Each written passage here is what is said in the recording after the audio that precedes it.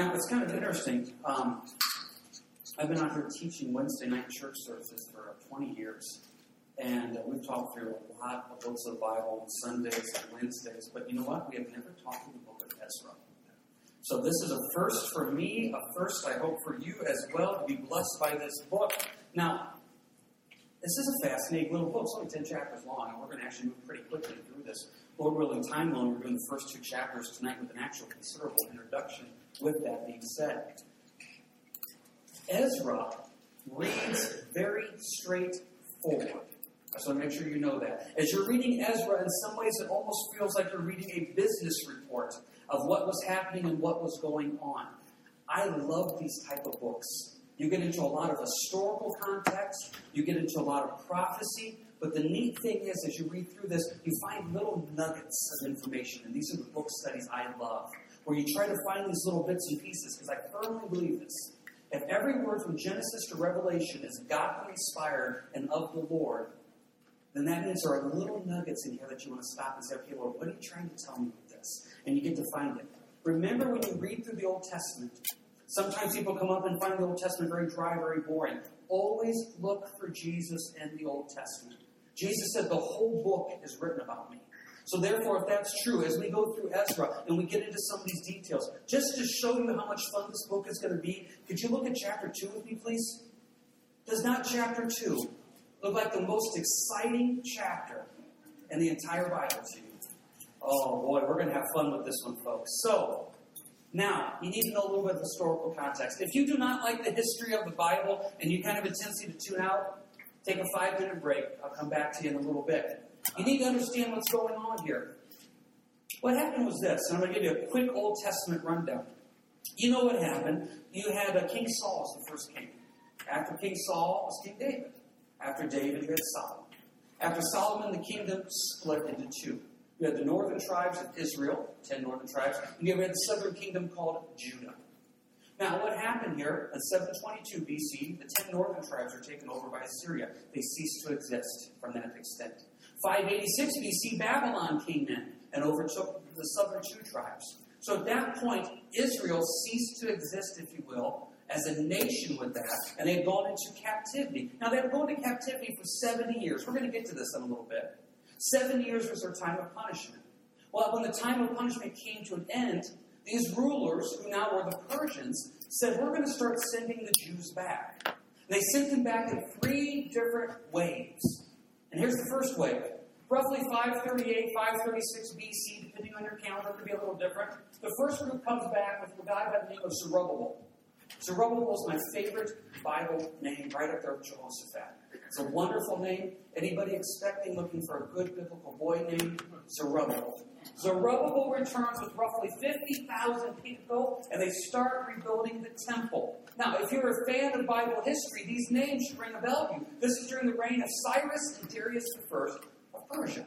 So that's what happened. Now, they run into some problems with the temple being built, and that's what we're going to talk about in the book of Ezra. Now, you can see here in 458, 457, Ezra brings a second group come back with about 2,000 people. Ezra does spiritual reforms. The temple gets rebuilt during Zerubbabel's time, but Ezra does spiritual reforms. The first half of the book of Ezra is about Zerubbabel rebuilding the temple. The second half is about Ezra doing spiritual reforms. Now, contemporary of this, Nehemiah. Ezra and Nehemiah, the next book, in 445, 444 BC, he returns with the army escort. His job is to rebuild the walls. Same thing here during the time of Artaxerxes. This is just a little bit of background, a little bit of history as you go through this. So this time period consists of 3 returns of Jews that were in captivity from when Babylon took them over.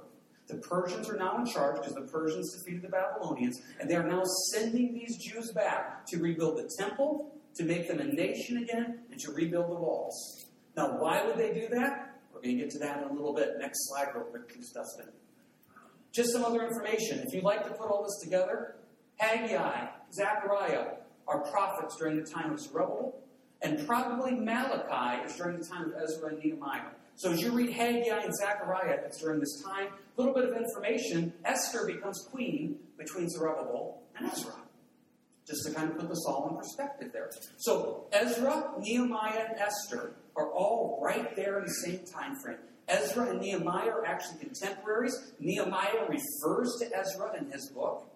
Esther is the queen between Zerubbabel and Ezra. And then what you also have, once again, is Haggai, Zechariah, and Malachi as the prophets during this time. Dustin, if you could go back one slide, we'll just leave that timeline up there. That's your little introduction. Now you may say, why does this matter? That's the fun of this book. Because as you read through this, it reads very straightforward. And when you get to the end, it's a little bit easier to make some spiritual points. But as you read these first couple chapters, it's just facts. Hey, Lord, what are you trying to tell us? Because if we truly believe that Genesis to Revelation is wholly inspired God's Word, that means when it's so easy to teach out of a Matthew 5, 6, and 7, the Sermon on the Mount, or Jesus in John 14, there should be just as much fruit in Ezra. I keep saying Ezra chapter 1. You should have seen it when I was preparing this lesson at home. I had myself so confused between Ezra and Ezra. Now I'm getting myself confused again. Ezra chapter 1. Let's see what it has to say, verse 1. Now in the first year of Cyrus, king of Persia, the word of the Lord by the mouth of Jeremiah might be fulfilled, that the Lord stirred up the spirit of Cyrus, king of Persia, so that he made a proclamation throughout all his kingdom, and also put it in writing, saying, Thus says Cyrus, king of Persia, all the kingdoms of the earth the Lord God of heaven has given me, and he has commanded me to build him a house at Jerusalem, which is in Judah. Who is among you of all his people? May his God be with him, and let him go up to Jerusalem, which is in Judah, and build the house of the Lord, God of Israel. He is God, which is in Jerusalem. And whoever is left in any place where he dwells, let the men of his place help him with silver and gold, with goods and livestock, besides the freewill offerings for the house of God, which is in Jerusalem. Please put this in perspective. Here's the world leader at the time. He is over this group of Jews. He's kind of inherited because Babylon defeated him. They're basically his slaves, his servants. And he says, you know what I'm going to do? I'm going to send you guys all back to Jerusalem. Not only send you back, I'm going to send you back and command you to build a temple so you can worship God. That's almost unbelievable. Why would Cyrus do this? Why would Cyrus do this? Let's take a look at it. Can you go with me to Isaiah, please? Isaiah 44. These are the little nuggets we need to stop and look at. Isaiah 44. Once again, just to kind of remind you, and I'm just going to throw the verses out there. You can write them down if you want to. What happened was this, as you're going to Isaiah 44. Part of the reason why the Jews were captured is there was something they were supposed to do called these Sabbath years. Every seventh year, they're supposed to take the year off. Now, just put that in perspective for a little bit. God is telling you to take one day off a week, your Sabbath day. Telling you, making you, forcing, saying, this is good for you. I love you. Do this. And then he stops and says, I even want you to go one step further. Every seventh year, take the entire year off. Can you imagine that? Your employer coming to you and saying, I want you every seventh year to take the year completely off. And we're going to pay for it. We're going to take care of everything. The Bible says that God was going to supernaturally make sure the crops from the sixth year was so abundant that it would have covered the seventh year. In fact, there'd be so much extra seed left over that the crops would be miraculously planted the seventh year for you to harvest the eighth year. And even go one step further. There's something called the year of Jubilee, which happens every 50th year. So that means every 50th year, you get another year off. And if you owe any debt, everything's taken care of. It's all paid. It's all free. It's a way to set yourself free again. But do quick math with me real quick. 7 times 7 is what? 49. That means every 50 years you get 2 years off in a row. Now, if you came to me and said, James, you're not going to believe this job I got. You're not going to believe this job. They're telling me every 7th year to take the year off. They're going to pay me enough to cover my year that I'm off the whole year. And if I happen to work there 50 years, which I kind of hope you don't, I actually get 2 years off in a row. I would say that's amazing. And you would say it's amazing too. Now, when you start working and you get up to your 7th year and I come up to you and I say, aren't you excited? You get your 7th year off. And you would say, I decided I'm going to work through it. I would have a few choice words for you at that time. I'm wondering, why would you do this? Well, what's happened in the nation of Israel, they got to their 7th year, and guess what they did? They worked. They did this for 490 years. So you know what God said?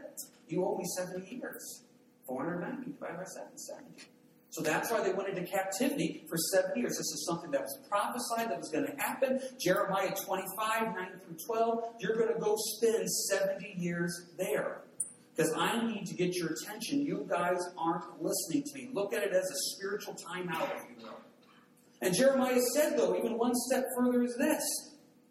He said, after these 70 years are up, he said, for thus says the Lord, after 70 years are completed at Babylon, I will visit you and perform my good word towards you and cause you to return.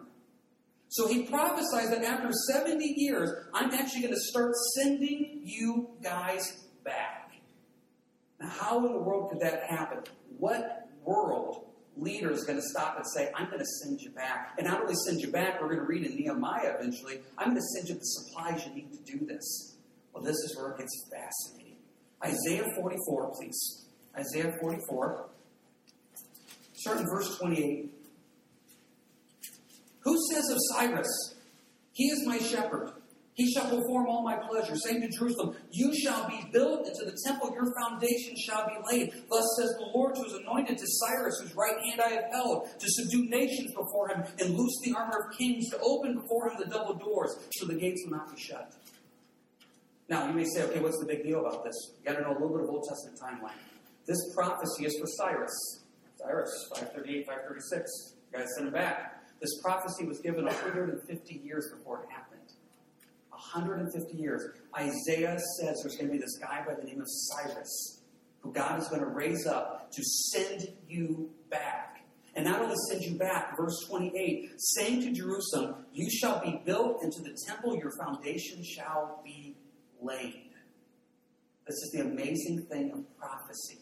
So when you read that first verse in Ezra 1, you just say, okay, Cyrus, I don't get into this history stuff. You need to get into this history stuff a little bit. This is an amazing prophecy. Church tradition teaches us, because you got to put all these contemporaries together. Church tradition teaches us that when Cyrus came in to Babylon and defeated them, that supposedly Daniel came up to him, because Daniel was one of the exiles that got sent there, and Daniel brought the scroll of Isaiah to Cyrus and said, you are that man. You are that man. And so obviously the Lord was using Cyrus in an amazing, amazing way. If you're a note taker, you can put this verse right here, Isaiah 44:28 and Isaiah 45:1. Put that right beside Cyrus' name in Ezra. Why would he send them back? Because God prophesies, I will do this. I will do this. Now, stay in Isaiah. Just go back a few chapters to Isaiah 41. Let's make a spiritual point about this. Sometimes people will come up to me and says, what separates the Bible from any other supposed holy book? Fill in the blank, the Quran, anything like that. God will answer that question for you. Look at Isaiah 41, start in verse 21. Present your case, says the Lord. Bring forth your strong reasons, says the King of Jacob. God says, you want to have a debate on who's better, me or you, other gods? Let's do it. Verse 22. Let them bring forth and show us what will happen. Let them show the former things what they were, that we may consider them and know the latter end of them, or declare to us the things to come. Show the things that are to come hereafter, that we may know that you are gods. See, what God is saying here is, listen, you believe that these false idols and gods you have are gods? God says, very simple, let's just do this. Let's have a little prophecy competition. You make your prophecies, I'll make my prophecies, and I'm going to show you who's going to win. The part of the reason why God does these things, like with Cyrus, etc., is to remind you He is the only one, verse 22, to declare to us things to come. That's what separates the Bible from any other supposed holy book, is the 100% accuracy of prophecy that you have here. This is just one example of many, of a guy by name. 150 years before it even happened. God says, I'm going to raise up this guy Cyrus. Isaiah is writing out this prophecy. This is even before they've been sent into captivity. And God says, hey, Isaiah, write it out. There's this guy by the name of Cyrus who's going to come and build the temple foundation. Well, that doesn't make any sense. The temple's already built. Yeah, but you don't get it. Babylon's going to come, 586 BC. They're going to destroy the temple. They're going to spend 7 years in captivity. I told Jeremiah this one. And so therefore now Cyrus is going to come. All these prophecies just start happening. It's amazing when you really start studying out the Bible, the detail that you see. Now, the spiritual point that we're going to make out of this is pretty straightforward and simple. Whatever you brought in tonight, whatever you're worried about or concerned about, I'm pretty sure God can handle that. if he by name can call somebody out 150 years before it happens, there's nothing, no worry, fear, or anxiety that you have tonight that is bigger than that. God, who knows the past, present, and future, knows exactly what's going on. That's why he tells us in Matthew, do not worry about tomorrow. He's the God of that. That's why he tells us in the book of James, you are just a vapor, a morning fog. Who are you to plan anything? I'm God. Please remember that. Some of the biggest stresses I see in people is when they present their plans, their ideas to God, and they just expect God to agree with it. And they get frustrated that work didn't work out the way they thought it would, that vacation didn't work out, that job transfer, the situation at home didn't work out. Why? Because you came with your own ideas as a vapor, as a morning fog, and you tried to say, Lord, this is what I want. God's bigger than this. Trust it, know it, trust that he's moving and working, and this is just one little neat part about this. Any quick questions, comments about any of the introduction that we have here, or prophecy itself, Cyrus, etc.? Okay, we're good? All right. Yes, Nicole. Go back to the other slide. Yeah, can you go to the next one there, Dustin? Yep, no problem. Any other quick questions, comments about anything here?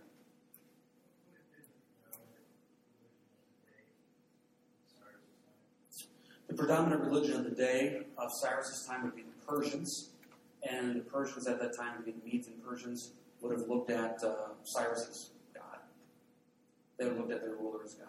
And you got to remember, when you read about some of these guys, like what Cyrus says here in this long introduction, or sometimes what Nebuchadnezzar says, or Belshazzar says, they're saying some great things.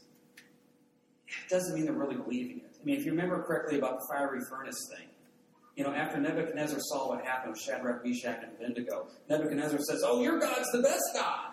So we're going to all follow your God. Some of these Old Testament leaders would jump from God to God to God, whoever looked the most powerful at the time.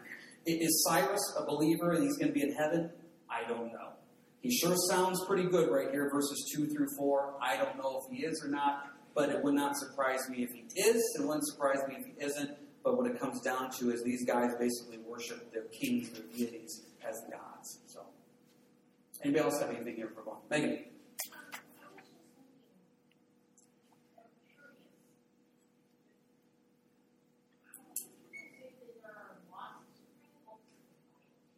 How many people say there's lost books of the Bible?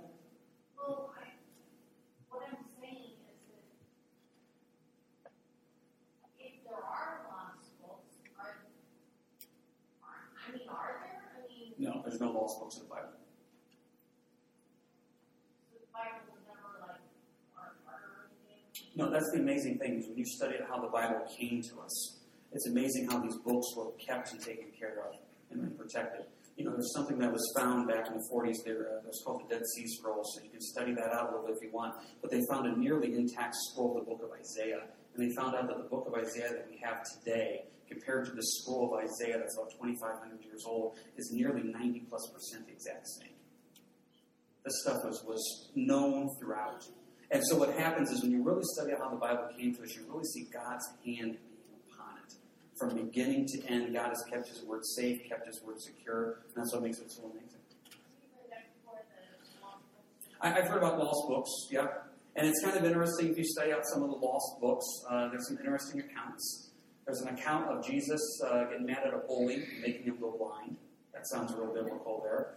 There's an account of Jesus being bored as a child and taking balls of mud and throwing them up in the air and turning them into birds.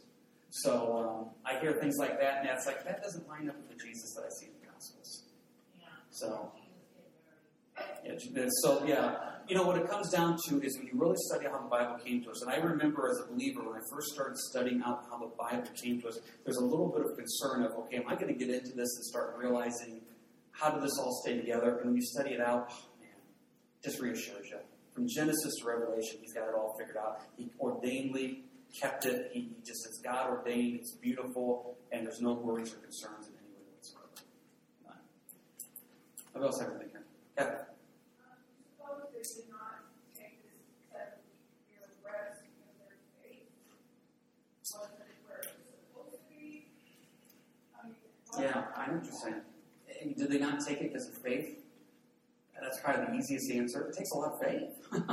It takes a lot of faith. I'm just trying to envision this happening now when I go up to my wife and our 5 children, and I say, well, it starts my year off. What are we going to do for food? We're just going to trust Jehovah Jireh, honey. I'm going to go watch TV. I don't know how that would go. And this is something that Israel struggled with, because when they did the manna, God made it so clear to them. You're going to collect manna so often, you're going to reach a point with the manna where you got to trust that it's not going to spoil. And they couldn't do it then. That was just for one day of the week. So, this whole Sabbath year thing, you got to remember, this is definitely a punishment. It's to get their attention, but it's a loving punishment. Like I said, I use the term spiritual timeout. I'm going to pull you out for 70 years, and when I send you back, we're going to rebuild the temple, we're going to start over, and we're going to get the focus ready. So it's a very loving thing, but was it a lack of faith? I think that's probably the simplest answer. That's a lot of faith to take a year off. A lot of faith. Yeah, Megan. I wish. No, they're not required to take the year off. Of the 10 Commandments, the only one not repeated in the New Testament is the idea of honoring the Sabbath. Because when Jesus taught in the Gospels, he says, I am Lord of the Sabbath. Every day he is God. Now, it's still a good biblical understanding to take a day and to have that be a family day, to have a day of rest, and a day to really focus on the Lord. And when I say take a Sabbath, you got to remember so often we have made Sunday Sabbath. From a biblical standpoint, it's sundown Friday to sundown Saturday. Please understand that. So taking a Sabbath, I believe, is important to get rested and refreshed. A lot of people treat their quote-unquote Sabbath as, oh, good, this is my day to get everything done. It's easy to fall into that trap. God really wanted you to take a day and just enjoy Him. Now, the problem is, in our fast-paced society we have, this idea of, what are you going to do today? I'm just going to sit and enjoy the presence of the Lord. That doesn't, people are going to look at you and they're going to say, you're lazy, you need to go do something. I tell you, I've been doing this study on the temple, the tabernacle more exactly, and I'm kind of off base here a little bit, but if you imagine the tabernacle, if you kind of imagine, you have the outer court where all the sacrifices are happening. Constant activity. Only one door to get in. So for all these millions of people, you have this sacrifice going. It'd be a wonderful place to be. Constant activity. It's going to smell like a barbecue the entire time. All of this is going on. Now you get into the actual tabernacle, and this is where you have the menorah and the showbread, etc. They would only go in there twice a day. Twice a day. You'd have your morning lighting and your morning bread in the evening, etc. So you'd only go in there twice a day. And now you get a little bit further in the tabernacle, and now you have the Holy of Holies, which is where God's presence actually dwelled. You only got to go in there one day a year. Now here's the point, though. Study this out. The goal is to get to where? The Holy of Holies. Guess where the least amount of activity is? The Holy of Holies. When you go study out the Gospels, you're going to see Jesus getting away a lot. Going to deserted places a lot. So often we judge a Christian and we judge a church on their activities. And they are busy. They're in the courts. Animal sacrifice. Smells like a barbecue. Constant activity. Look at us. Come to our church because we're doing this, and this. If you really study it out, God is saying, yeah, the activity is important. But how about you get out of the court and now go into the tabernacle? And now you understand showbread. You'll start understanding menorah and prayer and incense. It's like, wow, Lord, you really just want me to sit. Remember the story of Mary and Martha. Martha is doing good things. She's serving. But Jesus said, Mary chose the better to sit at my feet. Now, you can go deeper where it's just the Holy of Holies. Lord, I just want to be in your presence. I just want to worship you. I want to read and study. Okay, but James, who's going to go share the gospel with the lost? The Lord will lead you. He will definitely lead you. You go read the Gospels. Jesus never was in a hurry. Jesus was never stressed. Jesus never said, we got to go, guys. Come on, pick up the pace. Never did. It was a very calm, focused, I'm here, and as I walk and live this life, the Lord is going to use me. I just want to encourage you. If you look at the outer tabernacle, that's where you get the most attention. Look at everything that's happening. Wow, you're busy, you're great, you're loving the Lord. But the goal is to get to the Holy of Holies and just sit in His presence and say, Lord, I want to learn and grow in you. So I don't even know how we got on that subject. But I hope I answered the question that was asked there. But you want to just be in God's presence. And I want to encourage you. You hear me? I've been saying this the last couple of years. Your calendar does not dictate your life. Your commitments does not dictate your life. None of that matters. Yes, you have a job. Yes, you need to provide. Yes, you have bills to pay. That stuff I get. But ultimately speaking, Your life is supposed to glorify the Lord in all you say and do, and to be a witness for Him, and to go out there to an unsaved world. Work on that. Yes, outer tabernacle. Yes, tabernacle. But ultimately, Lord, I just want to be in your presence in the Holy of Holies. That's the goal, just to be in His presence. Somebody else had a hand up, I thought I saw. Yeah, back, Liz. Are there historical documents recording Cyrus's kingship of Persia outside the Bible? There is debate on that. Glad you asked, because I brought this in case somebody was going to ask. If I remember correctly, it's called the Cyrus Scroll. And there is some debate on that. So to answer your question here, because I think we're running out of time. Actually, that clock is not working unless it's 4:37. We've either been teaching for a very long time or we got a long time left to go. What time is it? 7:45. 7:45. I'll show you afterwards. If you're interested, I'm just going to make a plug here. Something called Haley's Bible Handbook. Haley's Bible Handbook. This one Dawn bought for me for $2. If you are interested, it's a great book that also brings out the archaeology of studying out the Bible. And so that's why I brought this, because as we start getting into historical, sometimes there's interesting pictures here, and I thought somebody may ask about that. It's interesting to show you, because what they try to do is when we get into these secular kings, they also try to say, hey, here's the evidence we have found from the secular world to show that these people actually existed and what happened there. Wonderful book. Like I said, Dawn got it for me for $2 online. If you're interested in something to add to your biblical reading and study, wonderful, wonderful companion book there. Somebody else got anything here before we go on? Okay. Yeah, there. Yes, it was made perfectly clear. The whole book of Jeremiah, the whole book is trying to tell Israel 70 years of captivity is coming, and it's going to happen. Some quick references for that. Jeremiah 25, 9 through 12, and Jeremiah 29, 10. It was known, it was planned, and they were supposed to listen to Jeremiah. Real quick, I'll read you out of Jeremiah 25, 9. It says right here, behold, I will send and take all the families of the north, says the Lord, and Nebuchadnezzar, the king of Babylon, my servant, and will bring them against this land, against its inhabitants, and against these nations all around, and will utterly destroy them and make them an astonishment, a hissing, and a perpetual desolation. And this land shall be a desolation and astonishment, and these nations shall serve the king of Babylon 70 years. So they knew exactly what was coming. Now, when you study out Jeremiah, no one listened to him. No one listened to him. In fact, in the book of Jeremiah, false prophets arose and said, nope, it's going to be okay. It's going to be okay. Ignore Jeremiah. God's prophecy to Jeremiah was, hey, tell Israel, take the punishment. Now, that's something that's not really popular to hear. But God's message to Jeremiah was, you just go tell Israel and put the end time out for 70 years. That you got to have it. You got to accept it. Just accept it.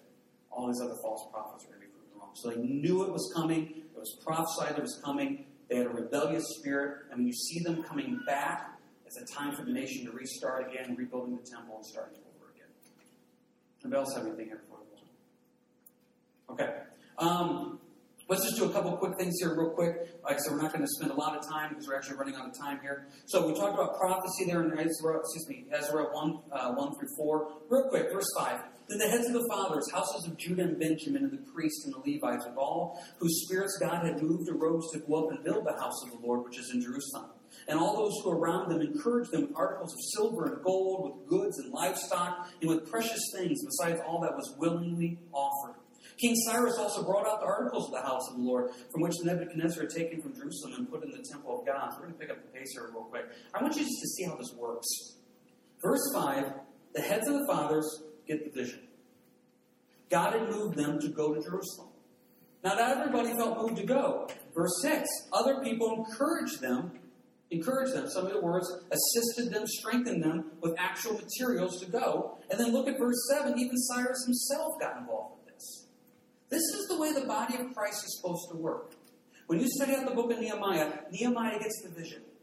Nehemiah takes that vision and presents it to, I'll use the word, to the church. The church then gets behind the vision. And as the church gets behind the vision, God just blesses it. I lose track of time out here, but when we did that last big building addition, it's probably been 10, 12 years ago, I lose track. The way we did it is this. We felt the Lord, we needed more space. We needed some classrooms, fellowship, etc. So we just came to the church, and I read out of the book of Exodus, where Moses just went before the church and said, hey, body, This is what the Lord laid on our heart we're supposed to do, and He just simply asked for the offerings to come in. We got up one Sunday and said, this is the vision the Lord has given us. We feel that we want to do this, and we're going to just present this to the body. We're not going to nag you on it. We're not going to bring it up again, but here's the vision. We didn't stick a thermometer out front. We didn't have anything in the bulletin that said, this is our building plan, this is our building project, this is the amount we need per week. I'm not trying to put that down if you go to a church or a church that does that. We just said the way the Bible handles it is to present the vision to the church, remind them of a biblical responsibility to support what the Lord is doing and moving through tithes and offerings, and trust that the Lord's going to move and work. And guess what? He did. He did it then. He did when we did the original construction. This is what He does here in the book of Ezra. He just says, hey, here's the vision. Verse 5, guys say, I want that vision. I'm going to Jerusalem. Okay, the next group, verse 6, oh, you're going to Jerusalem? We want to support you going to Jerusalem. That's the way it works. Still happens today on a much smaller scale. We're hoping to send a group to Mexico here. Guess what? You're not all going to go to Mexico. You don't all feel led to go to Mexico. Some feel led to go. Verse 5, you that don't feel led to go, maybe you'll feel led in verse 6 to support those who feel led to go. We do the same thing with VBS. Maybe you don't feel led to help out with VBS. Your schedule doesn't allow, etc. Could you pray for and support those that do feel led to help with VBS? Maybe you can't make it that week, but you can bring in crackers, snacks, etc. We did the mosque outreaches a couple weeks ago. Maybe you didn't feel led to go, but could you pray for us that do feel led to go? This is the way the body of Christ is supposed to work. And guess what happens? It just gets blessed. People get the vision. They do what the Lord has called them to do. Other people support that. And next thing you know, God is just blessing it. Let's finish this up real quick. And it says in verse 8 about how Cyrus did stuff. What did he do? Verse 9. This is the number of them. 30 gold platters, 1,000 silver platters, 29 knives, 30 gold basins, 410 silver basins of a similar kind, and 1,000 other artifacts. All the other articles of gold and silver were 5,400. All these Shezabbar took with the captives who were brought from Babylon to Jerusalem. These are the verses I love. Because you read that, and you're like, Lord, that's in there for a reason. What is it? I can't tell you what His divine reason was. I can only tell you what I see in this. What I see in this is verse 9. I see 29 knives. 29 knives. Not about 30 knives. Not less than 50 knives. Literally 29 knives. The God you serve counts knives. And it reminds me of the verse in Matthew chapter 10 where He knows the what? The number of hairs on your head. So when you are sitting there in bed tonight and no one gets you, no one understands, no one cares, and the loneliness, the discouragement, the depression, or your world comes falling apart, and next thing you know you're worried about this, I want you to remember, I'm not making a joke, God knew the 29 knives were sent back to Jerusalem. And God knew the numbers of hairs on your head. That's the Lord you serve. That is amazing detail. And that's what I absolutely love about it. So when you look at chapter 2, and we'll pick up at chapter 2 next week, and you see all these names, why are they in there? Because God cares about every single one of those individuals that stepped up and said, I'm willing to go back to Jerusalem. God says, you know what, I want to write that down for history. I want to record that forever. If you look at Ezra chapter 2, just make a mental note, that's God's little personal scrapbook. And He says, I want to remember all those people that were willing to do it. That's the God you serve that remembers 29 knives. So, it's still 4:37. So, I'm assuming we've got to be getting close to 8 o'clock here, so we'll kind of close it up right there. I hope you're going to be as blessed by this book as I am. I love these books where we get the historical, but at the same time, it's like, Lord, what is it in there? I hope you're as blessed by this as I am. We need some guys to help afterwards here once again to set up in the back and set up here in the sanctuary. We appreciate that. I will be over in the prayer area over here. If you didn't hear us announce this last Wednesday, this is one of the ideas that came out of the outreach committee meetings that we're going to have this area set up for prayer. If you got anything to pray about, pop on over. Like that, Jason and Matt will be making sure the stuff gets stuff in the back. You can split the chairs here. Appreciate it. And please keep this weekend in prayer. Just really do. You know, anytime that we do any type of funeral service out there, the three things that I try to do is obviously honor the memory of the person that passed, bring the comfort of the Lord to the family, and then obviously point people towards Christ. And those are the three things that we're going to do this weekend, and just keep everybody in prayer for that. So, hey, would you guys stand with me as we pray? Lord, thank you for your word. Thank you for being a God that cares about 29 knives. Thank you for being a God that sees the future and that prophecy. You show your power in that. Lord, that's the God we want to serve and love. We thank you for that. Help us to live it out in all we do and say. And we obviously do pray for the Ordway family here this weekend. May the God of comfort be with them in all ways. We lift this up in your name. Amen. All right, you guys have a good week and God bless.